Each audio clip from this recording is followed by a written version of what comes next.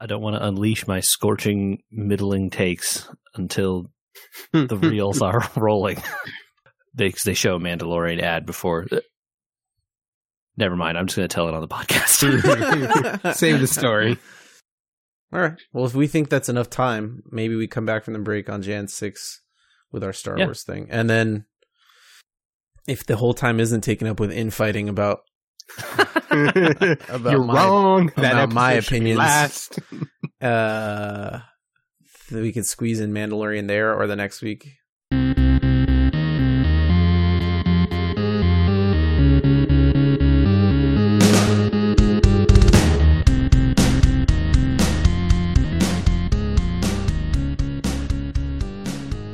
Episode 187. We'll end on 188. That seems like an important number for some reason. Michael, you're the numbers guy. 187 on a cop. No. I can't say that lyric. I think I have to just start this podcast over. Hello, welcome to We Were Gamers, episode 187. We're going to bleep all the things JJ said. Kids, go look that lyric up and tell your parents. Well then. I see a decided drop in our listener numbers. Or an increase. You know? Probably not. You never know these days. Welcome back. This is a podcast ostensibly about gaming. Personally, gentlemen, it's the end of the year. We have 2 full weeks-ish left. 1.5 weeks left as of the date of this recording. 8 days. To finish out a decade. And I personally have too much junk in my house for people to come visit. Yeah. So, as per usual at the end of the year here, we have, or at least personally, I have very little time for gaming. So it's time to think about some stuff. Some stuff at the end of the year. But first, some housekeeping. Guys, JJ, hello. Hello. Michael, hello. Hey, everybody. We did not, and thank you for pointing it out, mention on the monitors episode whether or not we thought it was good to go 4K or not. Okay. I have an opinion. Okay. I think it depends on what you're looking for, right? The answer with everything is always it depends. But in this case, right, how much are you spending on your video card? How much are you spending on the rest of your PC? Will you be able to actually hit 4K on anything other than like videos from Netflix or whatever? Right. Pre-rendered stuff is not the same. So you may not be pre-rendering games at a high enough rate. Right. And 4K is significantly more demanding than 1440p and much, much more significantly demanding than regular old 1080. One other thing to note with 4K especially is that I'm sitting here looking at a 27-inch monitor, and 4K may give me slightly more definition than 1440p, but it's going to be in things like text and small little places on the screen that you'll notice extra definition. The PPI on a screen like a computer monitor is very already dense, right? So right, because your gains may not be that high.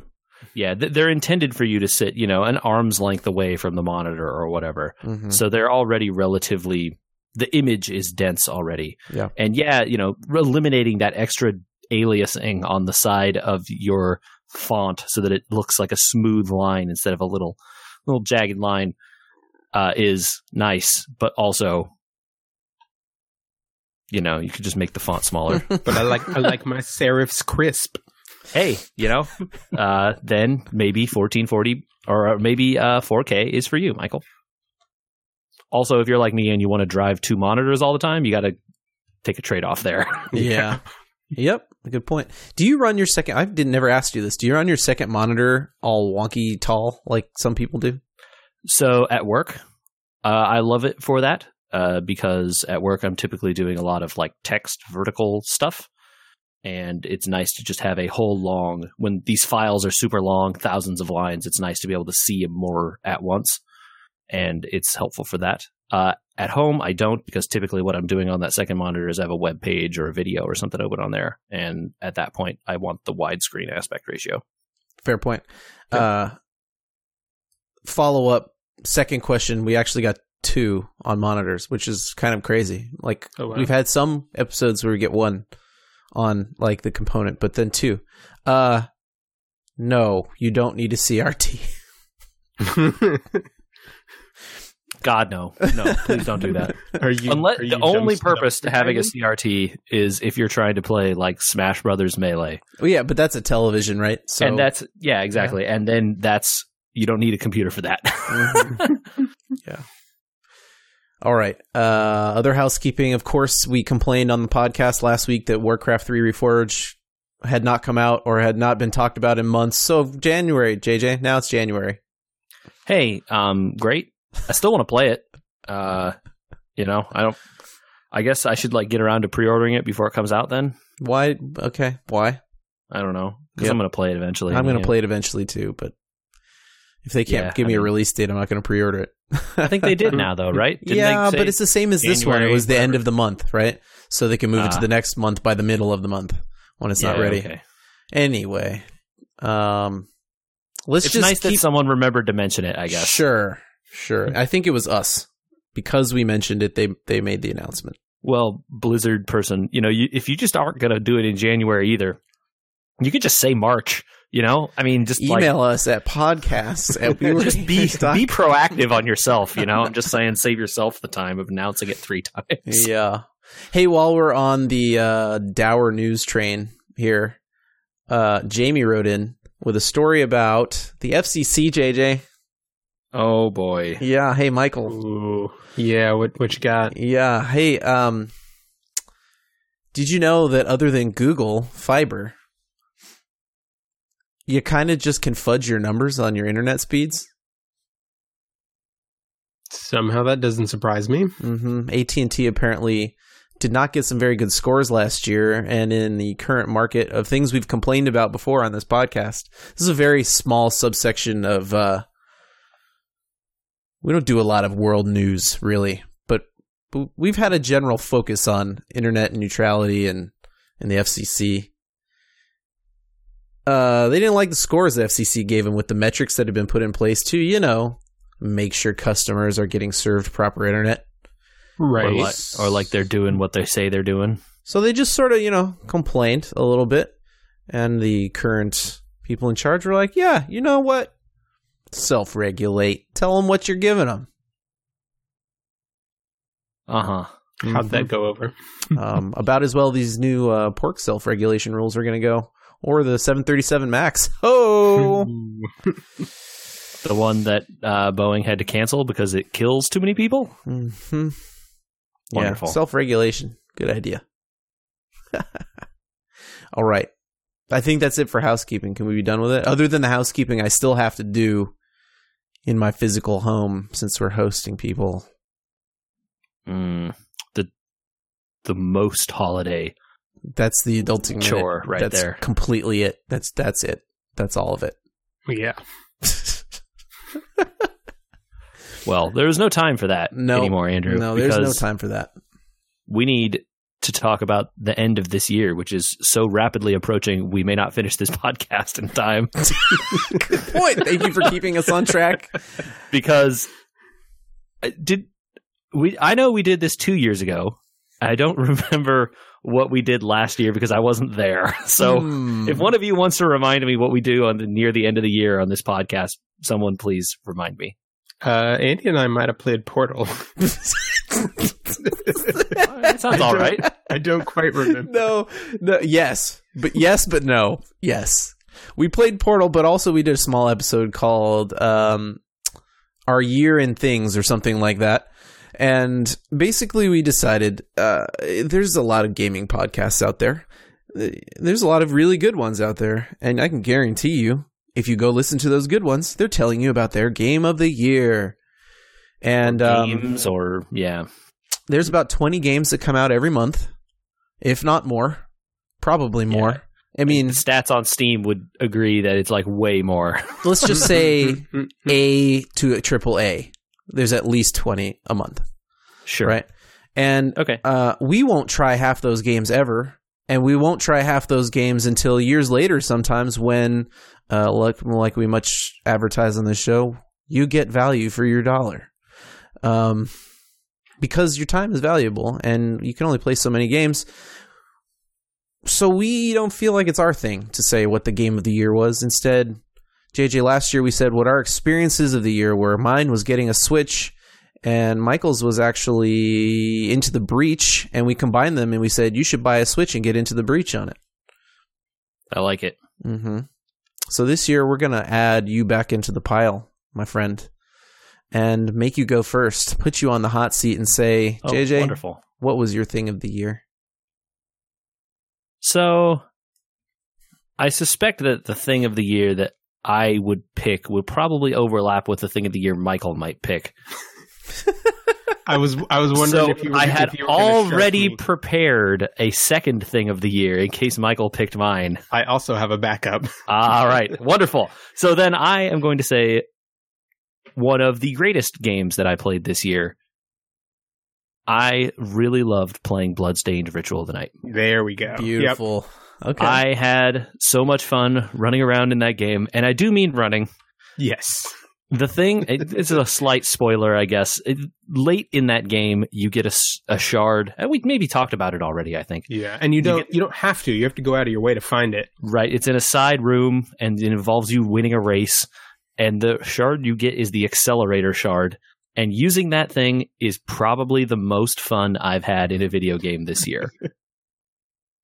You run so ludicrously fast after you get that it is just, you are like a torpedo of doom speeding across that castle.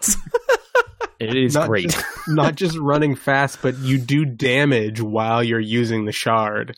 So it's not like you have to avoid enemies, you just run through them. The torpedo of doom analogy holds true. Exactly. Except you don't explode, they explode. The best torpedo. The best torpedo. And that game is great. And there are like multiple fun boss fights that are kind of off the hidden path or off the main path. Some of the side bosses are really fun. The boss fight against Iga that I think is DLC technically is really cool. Yep. And some of the other like post game kind of boss fights are all really, really sweet. So I can't say enough good things about that game. It is a kind of game that feels like they made, hey, this is Symphony of the Night, and they made another one of those, but then they also did all the stuff that game didn't do. And they're just like, what if we just made a whole bunch of just like random stuff for you to do in here? You don't have to, but you can, and it's there, and it's fun. So it's like, why not? Just a super fun time. And there's more DLC coming out for this game somehow. I think they just sent out an email today, I think, the day that we're recording here, saying that, wishing everybody a happy end of the year and saying that they're working hard on all the DLC that's still outstanding. Yeah. They're adding in a whole second playable character as part of the DLC. And I believe there are plans for a third playable character as well. Crazy. So they got all kinds of stuff lined up for and that was next PC year original release? It came out on PlayStation 4, Xbox, and PC. Everything. And Switch.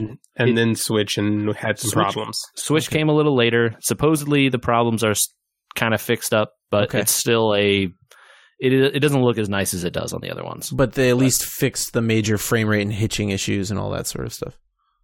It's better, I'm told. Yes, supposedly. That's good. At least they tried to address that sort of thing. Right on. Bloodstained Ritual of the Night. What, just quick, what's your backup?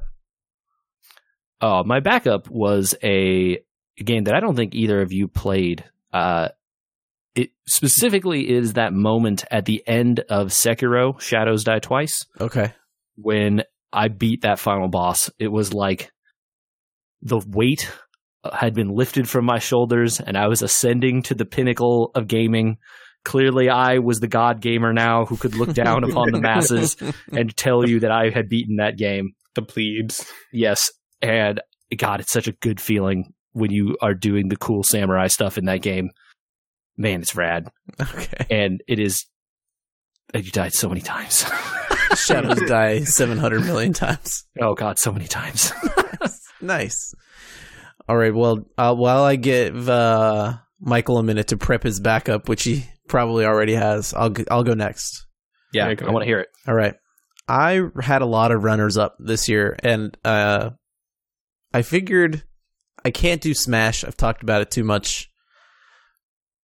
Tetris 99 was on my last episode list for things Michael should get for his brand new Switch because it's free. $10, $20 a year if you want to play it online, $10 if you don't. So I guess it does cost money, but the benefits of playing online are maximal, I think. And playing it offline could be fun too. I think Tetris 99 is good. I thought about making it Battlegrounds since I've put in so many hours recently into Battlegrounds. Also good. Good, but not even released. Still technically in beta. A game that was released this year finally, Slay the Spire, I thought about for a little bit. Also a great game. Couldn't do it though. JJ, I'm surprised you didn't mention Apex Legends. That's a fun game. Yeah. Still, I had like a really hot moment with that game, and then I just like completely forgot about it. It went cold. The thing about all those are, I like to check in on them a little bit, and I think I'm going to cool on Battlegrounds eventually. So I couldn't make any of them my thing of the year. I went off the beaten path a little bit. It's not a game. Okay. My thing of the year is Disney. Okay. Since the beginning of the year to right now, this moment, maybe even by the end of this podcast, I think every single week I talked about something Disney. Probably influenced because you have two small children who probably enjoy watching and doing Disney things very frequently. It's not improbable that that's partially the cause, but also they had a massive year. Marvel. Oh, totally. Yeah. Marvel had the end of their gigantic saga of films this year. Right. And Endgame was a certifiable event for sure. It was a massive countrywide thing, and it starts the beginning of a whole new, what would you call it, run of films for them, where they're going to start a new cinematic universe and a new thing. Yeah. Exactly. They launched Disney Plus successfully. It had one day of small hiccups, and the content that's gone up there. I mean, we'll talk about Mandalorian another time, but that's been fantastic. Having it around for the kids has been fantastic, and watching movies that I never thought I would try to track down again being on there, having other people ask to watch my Disney Plus when they were over. I watched Bedknobs and Broomsticks recently, so it's a great movie. They're clearly putting stuff on there. They are putting stuff on there. I feel like the new addition to the Disney park I haven't seen yet, but Michael talked about fanatically for a little bit. They're still so jelly, dude. They had a massive year. Yeah, one for the record book, I think, and in the middle of even having had The Last Jedi flop on them super hard. So much so that they tried to salvage Solo into something else and ruined that movie too. You know what I mean? Solo was last year, right? I know Solo was last year, but Last Jedi was the year before, and they just seemed like they were floundering after that.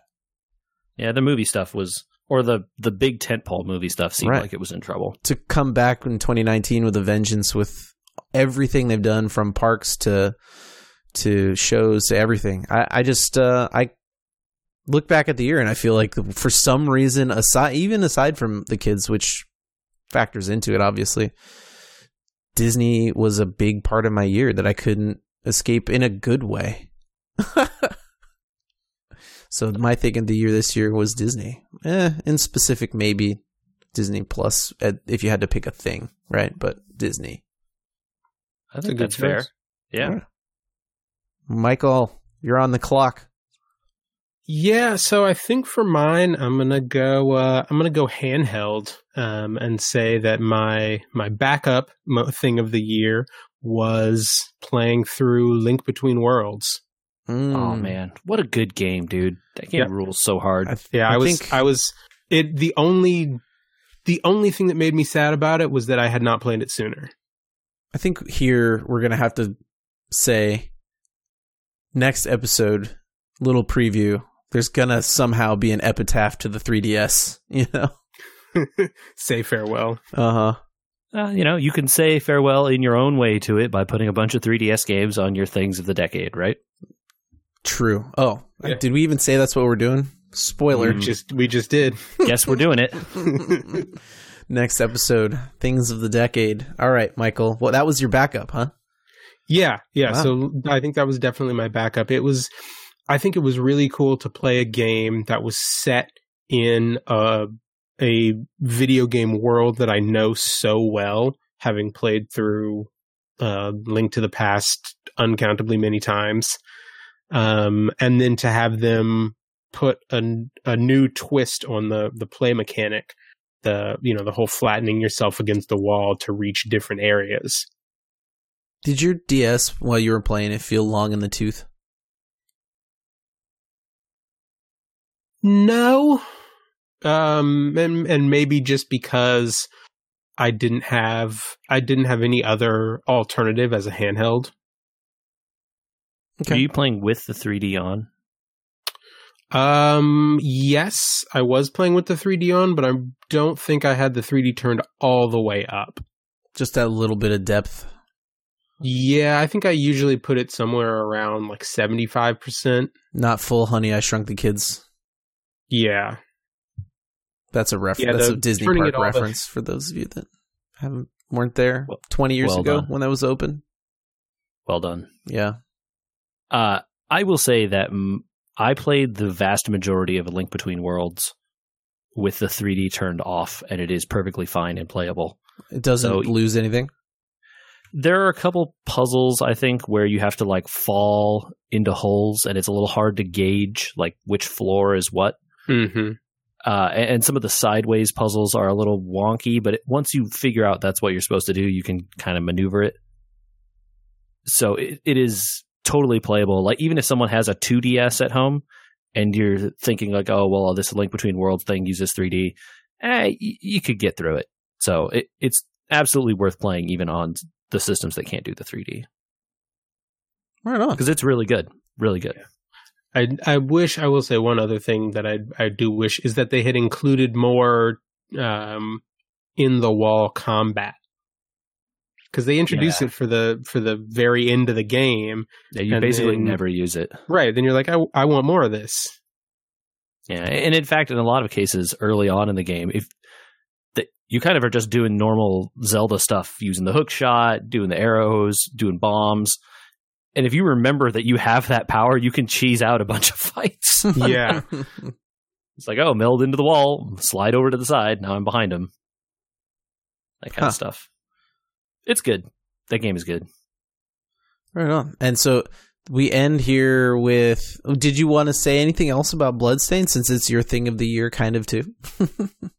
Did I have anything else? One of the things that I got, and this contrasts really well. So I just finished playing through Chasm, and I think I told you guys about this. Yeah. Kind of similar, procedurally generated, so it's not the same on any two playthroughs. And I liked that, but it doesn't have a New Game Plus mode. And I think that games like this really kind of scream for something else that makes, besides just the level design maybe changing in that case, but something else that makes you want to come back to it. Can I start a counterpoint argument? Sure. Yeah. I like that Castlevania style games have New Game Plus. Mm-hmm. Especially when you fall in love with one of them, it's very valuable for people to be able to kind of still play their game, right? Like Super Smash Brothers, that story mode had a New Game Plus mode, and I liked it enough to play it again, obviously, right? Chasm. Sound like a college dorm room. Chasm had not having one. That game was what, a couple dollars more? Well, I'm not sure because I wound up getting Chasm for free. Ah, okay. Point stands, I think. Maybe certain developers benefit more from saying this is the game and moving on. Right? Sure, Instead of trying to see that. sink a lot of time into a New Game Plus that maybe a third of their base will play, especially for somebody that's not building a Bloodstained. There is definitely a market for people who want shorter games. I mean, I think we could even be that market. You know, we don't have a ton of time to play. What if you could get an entire experience of a game in 6 to 8 hours? You know, that doesn't feel that awful necessarily. Mm-hmm. You know, but I think there is room for both, right? And if they want to just say, hey, here's the game, these are what you can do with these powers, go for it. Okay, that's their choice, right? And if they want to add a mode that lets you run around, you know, in some New Game Plus type fashion, that was their choice too. And I don't think either are wrong. You know, just like it's different kinds of things for different people, right? You're totally right that probably not everyone is going to engage with the New Game Plus. I didn't engage with New Game Plus in Bloodstained. I just kept reloading my end game save and then going off and screwing around in other parts of the castle before killing the last boss. So, you know, it's just it's a question of what kind of, do they want this to be a game you're going to play a ton? Yeah. And maybe they don't, and that's fine. But I think we've debated the New Game Plus on this podcast a couple times before, and the values of it, I think you guys have definitely won the arguments on in terms of the having them in the game. But sometimes I wonder about, specifically in Chasm's case, because it's kind of a small development, right? Whether they just benefit from saying, you know, it's not. And I saw a comment in one of the forums from one of the developers who said exactly that, you know, they had some other things that they weren't totally writing off a New Game Plus mode, but they had some other development things that they wanted to focus on first, and then they would assess. Mm-hmm. Yeah. Yeah. I think that's totally fair. You know, in life, everything is a trade-off, right? If they're working on New Game Plus, they're not working on adding that extra enemy or the, you know, 15th room or the 10th boss or whatever. Or their next game. Yeah. So, you know, there's all kinds of stuff. And I think that's totally fair. Yeah. Cool. All right. So let's see. We had Bloodstained, The Torpedo of Doom, Disney, The Mouse Returns, The Mouse of Doom, and Zelda: Link Between Wall Fighting. That's our things right. of the year, and with a backup of Sekiro, right? Yeah, that was my backup there. I don't know how to fit all these together as easily as last year. This didn't work out like it did before. You know, diverse experiences here. Yeah, I like it. It was pretty awesome. Well, should we dip our toe in the pool of the most diverse experiences and say that the discourse calls to us?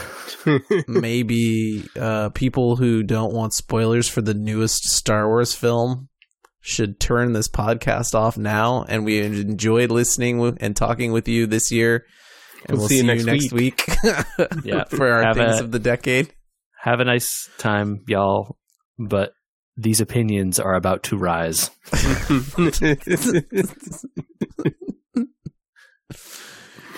All right, you got your last warning. 3, 2, 1. We're going to spoil the crap out of Rise of Skywalker, everyone. This is your last warning. This is the yes. Yeah. Rise of Skywalker, ROS, as it's become known. Released on Friday. Much to the elatement of many, including those who were waiting to smear it for whatever reasons they were waiting to smear it. Guys, this movie reviewed very badly. It did. And considering how the last one reviewed, I think I'm just done with reviews. The reviews of the last one were pretty good, and then after the fact kind of settled like lower than, like, not super high, but not middling. The first one, the Force Awakens, right, was basically like loved by critics all over the place. And then this one was not. Yeah. Wow. I just am done listening to other people's opinions. I really am, which is kind of funny to say since we're talking about our opinions on a podcast. But that's what we are doing because we're here to talk to each other, and that's kind of it. And my God, I'm so curious to know what you guys think. I don't understand how they could trash this and not have trashed the last two. You know what I mean? The same people. I was curious, so I pulled up because I had seen going into Thursday what the critics score was. I avoided everything, including that. Yeah. I looked at it intentionally because I knew I wasn't going to go for a few days, and I wasn't going to avoid it. It was low. Yeah. So on RT, the critics had given Rise of Skywalker a 56%. The audience score at the moment is sitting at 86%. And those numbers, looking back, are almost an exact flip of where Last Jedi was. Yeah. The critics gave Last Jedi 91%, and the audience gave it 43%. Garbage fire of a movie. I rewatched Last Jedi right before I went and saw Rise of Skywalker. Still a garbage fire? Question mark? It's not great. The thing I will say about that movie compared with Rise of Skywalker is that movie at least took its time. This movie didn't have any time for you to do anything. Do we want to have a character moment? No, sir, we don't. Let's get along. Hey, here's the MacGuffin. Great, next thing. Oh, Chewie's dead. Nope, next thing. Oh, here's the next thing. You can't take more than 10 seconds to breathe before they have to jump to another plot point. I'm going to just throw this out there early because this was a note for later, but maybe you shouldn't interrupt the middle of your trilogy to let somebody direct a completely unrelated fucking movie in the middle of it. Bleep. Oh yeah, dude. Nah. Fully maybe you have to plan your movie out in advance, your trilogy, and not fit it into two movies, so you could just do a random one in the middle. Because this is two movies crammed into one. Oh, absolutely. It is. It's because they had to walk back all the stuff, and he's like, "Nah, we're not doing that." All they had to do, reset it. All they had to do at the end of the very first movie was kill Luke Skywalker, and they could have made this one into two movies. Disregarding what they should have done, right? They could have ended The Last Jedi with Palpatine being like, "Oh man, damn, my plan to use Snoke didn't work. Guess I got to do it myself." Yeah, maybe we should do an explicit content warning here. So many problems. Come on, they would have solved so many problems just right there. Yeah, they literally introduce the MacGuffin bad guy in the scrolling text. The only thing that's ever been introduced in the scrolling text, I'm gonna ruin your day. Was trade negotiations. I'm gonna ruin your day. It's a menace. Are you ready for me to ruin your week? Yeah, you're gonna have the worst Christmas of your life. They didn't introduce it in the scroll, buddy. They introduced it in Fortnite. So I heard about this, but I didn't look into it because I didn't really care enough. Sure also he was in the trailers. So he was in the trailers, that's fine. But the actual thing that happens in the scroll with the transmission to the universe and stuff, there was like a full-on 20-minute animated cutscene inside of Fortnite in which this happens. That's pretty shitty. Wow. Yeah. Pretty crazy. Let's talk. I definitely did not even know that. Yeah. There's a lot of stuff that happens in this movie that just kind of didn't get resolved or was resolved somewhere else. Like Lando at the end of it. Did you realize he's talking to his daughter? Is she actually, though? Sure is. How do you know that? Because the book says so. That doesn't mean anything. She's getting her own spin-off book. Okay, I don't know. I mean, I don't know if I made buy that. I made that assumption. I made that she assumption is. too. As they, a they Yeah. kind of really heavy-handed. as watching the film, I was into the. We're gonna have to get to the end of the beginning of this again, because I actually kind of liked this movie quite a bit, but I also have a lot of complaints about this movie. So hold on though. I want to hear like what is your overall impression? Because like I feel like I'm kind of meh on it. It had a lot of like really great emotional moments at the end. The entire first half of the movie felt like it was taking drugs or something, so it was moving way too fast. But otherwise, like I was generally okay with it. I didn't come away like wowed or anything. I would call myself bemused by it and assume it was the maybe best of the three, probably. At least certainly the most aspirational in terms of its plot. 100% agreed about that. Sure. Yeah. I liked this one. I think it got back to like the humor and the fun that made some of the original movies so good. I feel like one of the drawbacks is that it had to do a lot of course correcting. Yeah. Part of what made the Undoubtedly. beginning of it feel so frantic. Uh-huh. There's a definitely, and notwithstanding the death of one of the Carrie Fisher, right? Like, who I assume was Right. supposed to make it through this whole film. Honestly, I think they handled as that could have gone. They did a pretty good job of not making it terrible. And it just causes a lot of rewriting, I'm sure, right? Like, Yeah. that lightsaber was definitely not supposed to be handed to her by her picking it out of a rock. Yeah. Like, there's an emotional scene that was supposed to happen with that lightsaber that they never got to shoot, I'm sure. And doing a whole, actually, by the way, she was in Jedi training. You know, that's another scene they never got to do where, you know, Carrie Fisher gets to tell her, actually, I trained as a Jedi and I tried to prevent my son becoming a Sith by not being a Jedi, you know? Yep. Right. So there's a lot of that stuff that's a mess. And there's a lot, yeah, like you said, of backtracking. That's a mess. There's a lot of mess, but I walked out of the first one being like, why did I have to watch another Death Star? I walked out of the second one being like, hyperdrive suicide, huh? And then this one I was like, okay, cool, we got a Star Wars movie out of these three. Right. I think the only criticism, well, not the only criticism. There's a lot of criticism. Dude, I still have more. A criticism you can level at the first one is that they just did A New Hope again, right? Yes, it is Shot for and so shot. you got beat. And so you got a Star Wars movie, right? Sure. You literally got the archetypal Star Wars but movie. almost, Yeah, but however, it's farcical. Exactly. Of one. course. And that's the problem, right? They adhered too close to the formula. And so in the second one, they're like, burn the formula to the ground. Everybody hated that, so let's just start over. And then they're like, Do ooh, our everybody thing. hated that. Let's start over again. Yeah, it was clearly a case where they got bit by the fact that they did not have a 3-arc movie planned in advance. And they should have, because they said absolutely they they should have. did. They said they did, and it clearly didn't happen. They're Right? wrong. Like, anyway, Someone had it in their head. They didn't do a good job of conveying want- it on the screen. look, you want more random stuff that got dropped from this movie? Finn never tells her what the thing is in the sand, in the quicksand that appeared out of nowhere. Yeah. They fall off the skiff. There's no quicksand. The scene ends. Now they're in quicksand.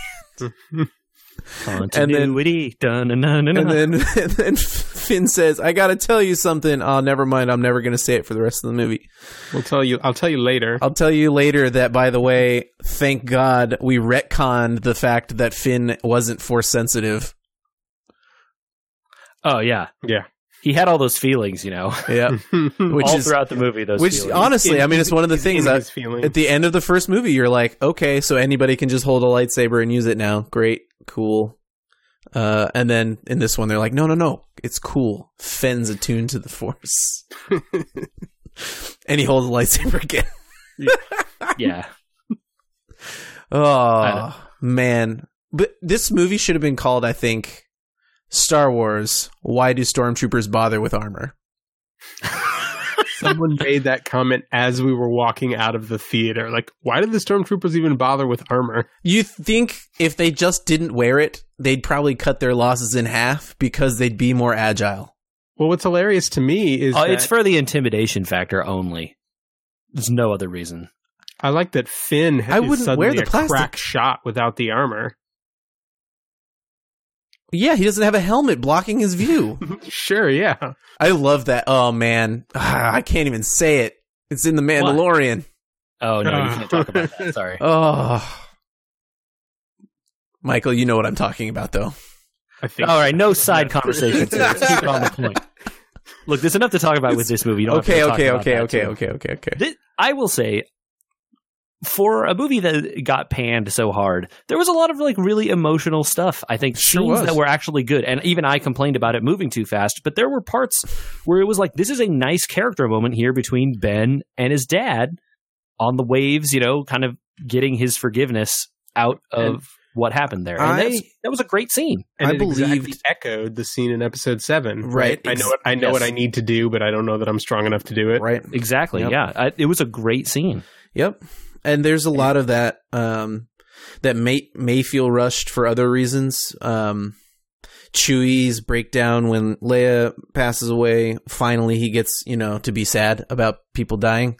Yeah, that was a good moment. I really wish that there had been a story reason why 3PO couldn't get his memory back, because his scene where he says, "I'm taking one last look at my friends," makes you kind of realize, like, that dude's been in 9 movies. Not just 3PO, but Anthony Daniels also.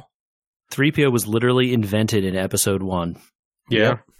And that actor and that robot has been through it all, and, like, that was actually somewhat poignant. Then it gave time to the fact that they were going to wipe him, even though they had that little rat thing making jokes the whole time. Whatever. Babu Frick, which I don't entirely mind until he shows up later.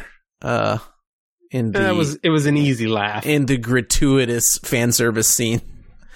But yeah, you didn't like seeing Wedge again? Was it supposed to be Wedge? I didn't know, because it was just generic old guy. No, it is Wedge Antilles. Show is Wedge Antilles. It is the actor. I understand that. Yes. However, it looks like generic old guy to me. Sure, I guess you give them the benefit of the doubt and say that he had left the Alliance at some point and was retired, and that's why he wasn't working with General Organa, but it kind of feels like Wedge Antilles would probably have still been involved. Mm-hmm. You're bringing in some things. I'm bringing in stuff from the outside, but he was in his old X-Wing outfit, which is why I was kind of like, why didn't they just put him in like smuggler's clothes? Because I guess people wouldn't have recognized him. Yeah, that's exactly why. But I saw him in the thing and I didn't recognize him. I would have recognized him. But I did like seeing Wedge Antilles. The whole, like, hey, you were blown up on the planet girl coming back was a little odd. And then you get Babu Frick popping up.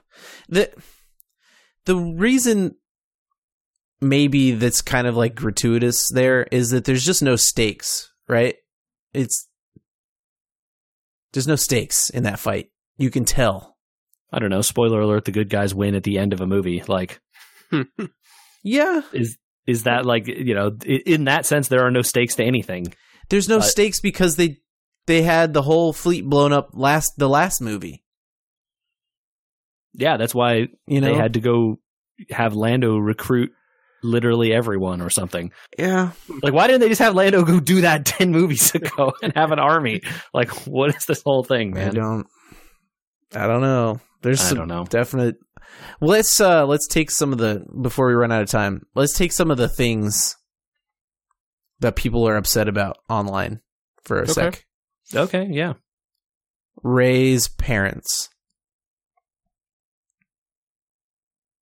I get why people are upset about it. I think it's kind of lame to have made her the daughter of Palpatine.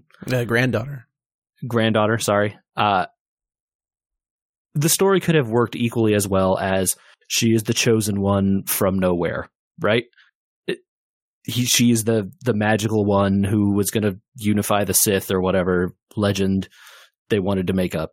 That same story would have been equally as good as she's his grand. So I understand that complaint. I'm not like particularly mad that they did this. It's just that I think that they could have just not done it and saved themselves time. If the movie was too full already, that would have been an easy cut for me anyway. But you guys feel like it was good? Did they need to do that? I don't know when they made up the Force dyad thing, if they made it up for this movie or not. I was curious about that too. Apparently it gets introduced in episode 7. Okay. I'd have to go back and rewatch it because I definitely don't remember that. I feel this is the reason her and Kylo could have Force fights and talks when they're God knows where. Pass lightsabers through space. Yeah. Mm-hmm. I didn't mind that. They had established that they could do that. Yeah. I didn't mind it. Yeah. No, I liked it. They'd been setting it up for a while. Yeah. But the idea that those two are some sort of like 2-for-1 thing in the Force, it kind of almost makes sense that they had to tie in some sort of relationship to the Skywalkers somehow, without her being like Luke's kid, right? Mm-hmm. They could have been cousins or something, but instead, I don't know what you're left with. She can't be many of the other famous Jedis. I mean, but who was Luke, right? Luke was Vader's kid. Who was Vader? Vader was just some kid they found on a planet, So at the end of the day, there was already like a chosen one myth. It could have been the same. Anyway, we could talk about whatever it could have been. This is what they did. Yeah, I don't. And that kind of, leads into the Skywalker thing, right? Like, right. She's a Skywalker because they chose her to be a Skywalker or something. Or she chooses for herself to be. Right at the end, she's like, "Oh, what's your family name?" "Oh, I choose to be Skywalker." Mm-hmm. Which, okay. She earned it at the end of that one. I guess all the other ones were dead, so might as well be her. Okay, so we seem lukewarm on the Palpatine thing on your guys' end. I kind of liked it a little bit. I didn't dislike it, but yeah, I think it worked for them to set the characters up as foils of each other, right? The child of the light side who embraces the dark, and the unwitting child of the dark side who becomes a Jedi. It's currently it's like a yin yang thing. Maybe it feels cheap to a lot of people because Palpatine pops up in this movie. Yeah, I think if they had done more with Palpatine in the Last Jedi or the movie before, maybe it would feel more earned. But it sort of just felt like surprise. Right, we're putting him in so that we can make Rey his granddaughter. Right, okay. Literally, yeah, that's what it felt like. But all right. Well, what are the other hot Palpatine takes? being in the film? You guys, yes, no? I was good with that. I mean, he always kind of was the ultimate villain, right? For 6 movies. Yep. Sure. So the fact that it comes back to him again in the end was it felt like it offered to have him finally defeated. It felt like it offered good closure. Do we believe the weird cultist planet with Rey killing millions of people in the arena there? They were bad people, so you know what? In Star Wars, it is okay to kill bad people, as we've seen by blowing up the ships with millions of people on them. Also, but I think my issue with that is just the ask from the average audience member who doesn't have necessarily the same depth of Star Wars knowledge of, hey, there's a planet full of these people called the Sith. They're really bad. Okay. Yeah. Right. Without knowing, because they don't introduce anything about the Sith in this movie. They just expect you to know it. Or honestly, in either of the other 2 movies, where they could have or should have less in 7 and 8. Exactly. Yes. 7 could have stayed what it was, which is not great, but it could have stayed that way if 8 had done the lifting. Much like Yeah, if they Empire had made, Strikes Back did for the original trilogy. if they had made it so that it was really obvious that Snoke was working for the Emperor, right? You know, in 8, that could have been a whole thing. But Instead of in this movie, you seeing a bunch of Snoke clones yeah. in a tank. Yeah, like if you'd introduced that in 8, Yeah. Right, exactly. Yeah. So, I don't know. Uh-huh. Kind of literally the same thing I said about it before, but like Palpatine was clearly put here to correct a bunch of other stuff. I didn't mind that they did it with him. It was just they could have not done it also, I but kinda they had feel already like- killed the guy that they were going to use for this purpose in 8. So then got to walk it back somehow. I kind of feel like maybe that was the plan in the long run. It just wasn't done right. Yeah.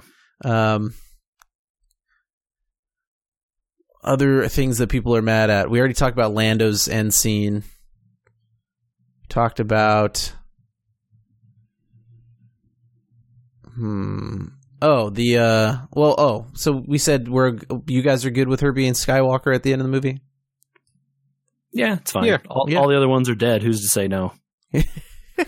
I mean, who's to say they wouldn't say yes even if they weren't dead? I think they did say exactly. yes. They force ghosted and they nodded at her. That's true. It's like the end of Return of the Jedi where Anakin and Obi-Wan show up and wave at Luke, you know? I love the payoff of staring at that stupid staff for 3 movies and going, why is the tip of it a lightsaber? And then at the end of the 3rd movie, they're like, it was a lightsaber the whole time. She turned it into a lightsaber, guys. And you're just like, yeah, we got it. Like, the first time we saw the staff, one. I saw the nozzle. All right. How did Finn know that the old X-Wing was Red 5? It still had a call It's kinda- transponder. Yeah, it's still transmitting the same thing. Oh, okay. Got it. All right. The better question is, how did technology not move forward in 30 years so that they could actually recognize it? Well, but don't they do that same thing in, is it New Hope or Empire Strikes Back, where they use the stolen code and the guy on the Death Star makes a comment, it's an old code, but it still checks out. Maybe, yeah. Yeah. Okay. Well, they were going to flag it and pull him in, and then Vader Yeah. let him go, remember? Mm-hmm. Yeah. So they knew. It wasn't like they got away with it. Yeah. Man, there's a lot of stuff, but I think the biggest one that people are upset by starts with, do you believe Ben Solo's redemption? Yeah. I think that is... I think whether you buy that scene... with We were him always and headed Han- there. The question is either you buy that scene with him and Han, or you don't, and then that kind of makes or breaks the rest of the movie, I think. I think you had to have bought in earlier. I think you had to have bought in at the end of 8 when he invites Rey to help him basically tear down the old order and build something new.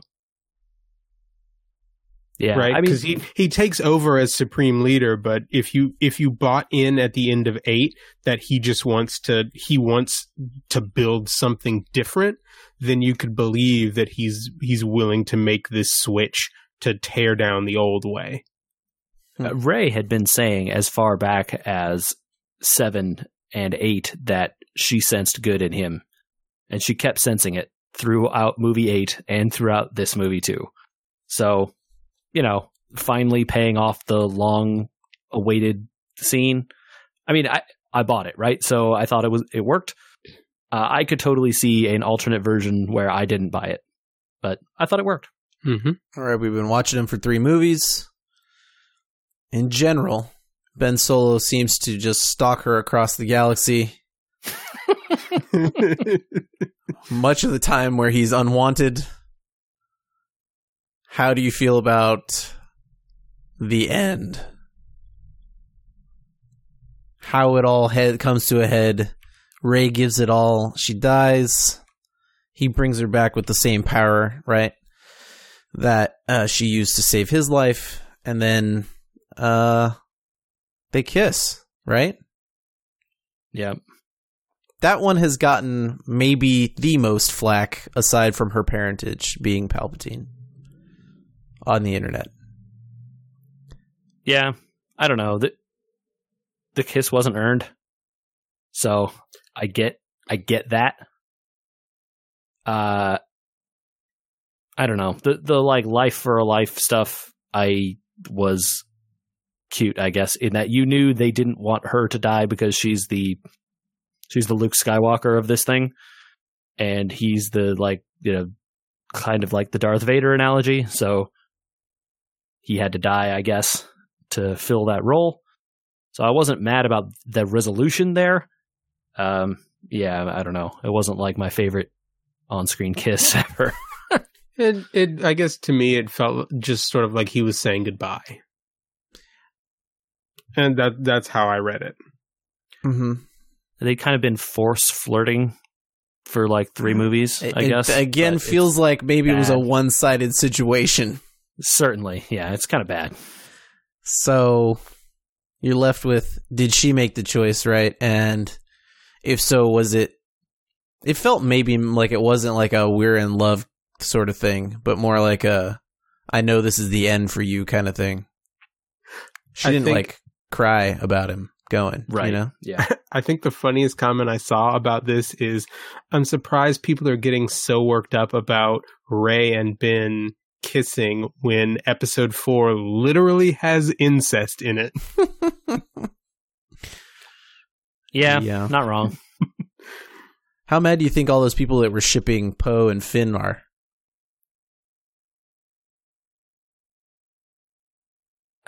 Man, I don't know what I think about Poe and anyone. It just really was a... You know, with the walking back that they did, they also walked back a lot of Rose. And her Rose is gone. Her role in the movie basically was like, hello, side character. Yeah. Hey, I'm surprised she didn't bite it. Bye. Yeah. So, and since she and Finn basically spent the entire last movie together, right?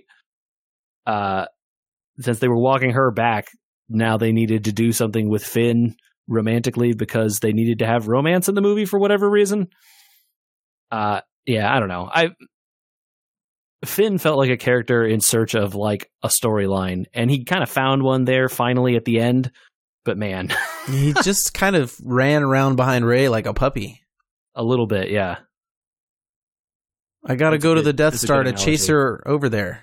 Why? Yeah, exactly. Like she clearly showed she didn't need him. What was he doing there? Yeah. There's a lot of mess. I want to know where Ben Solo found that working TIE fighter in that ruined Death Star. In the wreckage of the... Man, that is lucky. He was pretty late to the party. It probably took him a while. I mean, you must have. You saw how big that wreck was. Yeah. I liked that part. A lot of people complained about them going back to the Death Star. And I'm like, they made a Death Star for the first movie, and you're complaining about walking into the ruins of the other one with the themes that are happening in this film. I liked it too. I enjoyed the scene where Kylo comes back to his like meeting of generals and was like, after all these terrible things that have happened and all the losses and that stupid Starkiller base, they all look at that guy and he's like, what do you mean? I think standout moment of the film, though, was General Hux getting aced. I was just what was the other general? The other general going like, "Oh, they made you, huh? Bam! Right in the chest. We found the spy." It was good. That though, the moment for me, and this was something that I just it popped into my head, and I had to try really hard not to start laughing because it was kind of the climactic moment of the movie. But when Palpatine has his line at the very end, you know, he's firing the Force lightning at Rey, and he says something along the lines of "I am the Sith." There's a beat in there where Rey's gathering her strength, and my head just fills in, "And I am Iron Man."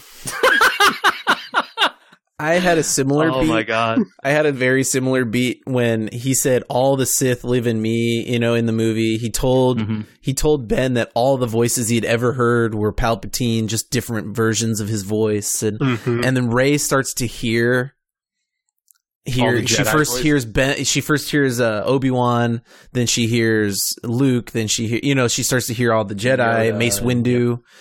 And all I could think about was that scene from Robot Chicken where Darth Vader aces the Gungan, what's his name? Jar Jar. Yeah, he aces Jar Jar Binks, who comes back as a Force ghost, and all he can say over and over is Annie. And he bugs him at all hours of the night and stuff like that. That's all I could think about was like, she's gonna have all the Sith and all the Jedi voices in her head the rest of her life. Man, I thought for a minute the way that was going to end was she was going to kill him and have all the Jedi and all the Sith together. Balance, huge, literally bring balance. Huge Force ghost fight. Or no, just, the whole point about is bringing balance to the Force. Well, if all of them are together in one person, balance. Yeah. But one would argue, right? I like the ending, I can't be mad about it. And one would argue in a better version of this trilogy, when Anakin was told he brings balance to the Force, it's kind of true, right? Yeah. He has a grandson that forces Luke to train the woman that will eventually bring balance to the Force. And you could have rewritten it a lot of different ways that it kind of works out, but it kind of worked. I don't know. I think a lot of the prophecies in Star Wars you got to look at real off to the side and not directly at. Otherwise, they don't stand up. They call it squint out of the corner of your eye. They called it the Skywalker saga. Do we think it's that? Do we think it's the 3PO saga or the Palpatine saga? Well, it's certainly not the Palpatine saga. He's only in one movie. No. The whole thing, all 9 movies are called the Skywalker saga. Oh, I see. Okay. I think it's the 3PO saga. Yeah, okay. Or R2. Is he in the first one? Yeah. Okay. Yeah, because he and Anakin find their way onto the space station. That's right, and he flies around in the Naboo starfighter with him. Yep. Mm-hmm. All right, so it's the droid saga. Clearly, the only character that survived the entire thing was R2-D2, so he's the best one. Unscathed, yeah. No, he gets blown up in... Well, he gets blown up several times. Yeah, but they always patch him up. The real virtue is not being, living forever through the Force. It's just being a droid so they can just repair you. Yeah, odd that not a lot of Force people tried to help her out, huh? Anyway, I don't know. I come away with it with having gone through the other 2 movies, so better. If I came to one cinematic conclusion after this weekend, it's that you guys should go see Knives Out. I keep hearing about this film, and it did better in China than Star Wars did this weekend. I'm just going to throw that out there. I think there's something to be said about coming away from a movie like really enthused, and I did not come away from this movie super enthused, but I wasn't like mad like I have been sometimes. So, but then also like, people are really loving Knives Out. So, and look at it this way, guys. It could have been worse. It could have been Cats. People were enthused about that, but in a different way. Very different reason. I've never heard of a day one patch for a movie before, but they've done it. They have the technology now. Yep. Special edition is released at the same time while it's still in theaters. Studio edition. The director got fired. There's no director's cut anymore. Woof. All right. I think you mean meow. I mean meow. Thank you. Why couldn't you save that to the end? Oh, I can't even do our social media after such a good ending. All right. If people want to get at us, we're podcast@weweregamers.com. Send email there. We will read it and talk about it on the air. We are on social media @weweregamers on Twitter, Instagram, Facebook. Wherever fine podcasts show up, you search for this, we'll be there. And on YouTube, search for We Were Gamers on there. Give it a subscribe. All these podcasts are on there. They're sorted. It's helpful. All right. Previews. Next week, Things of the Decade, and we're at last component class ever. Whoa. Not last podcast, just the section of that. And it's not, that might not strictly be true, but the last for building this particular computer. So that'll be our last episode of the year. And then we want to do more Star Wars discussion, despite what it sounds like. So look forward for that in the new year, because things will be coming down the pipe.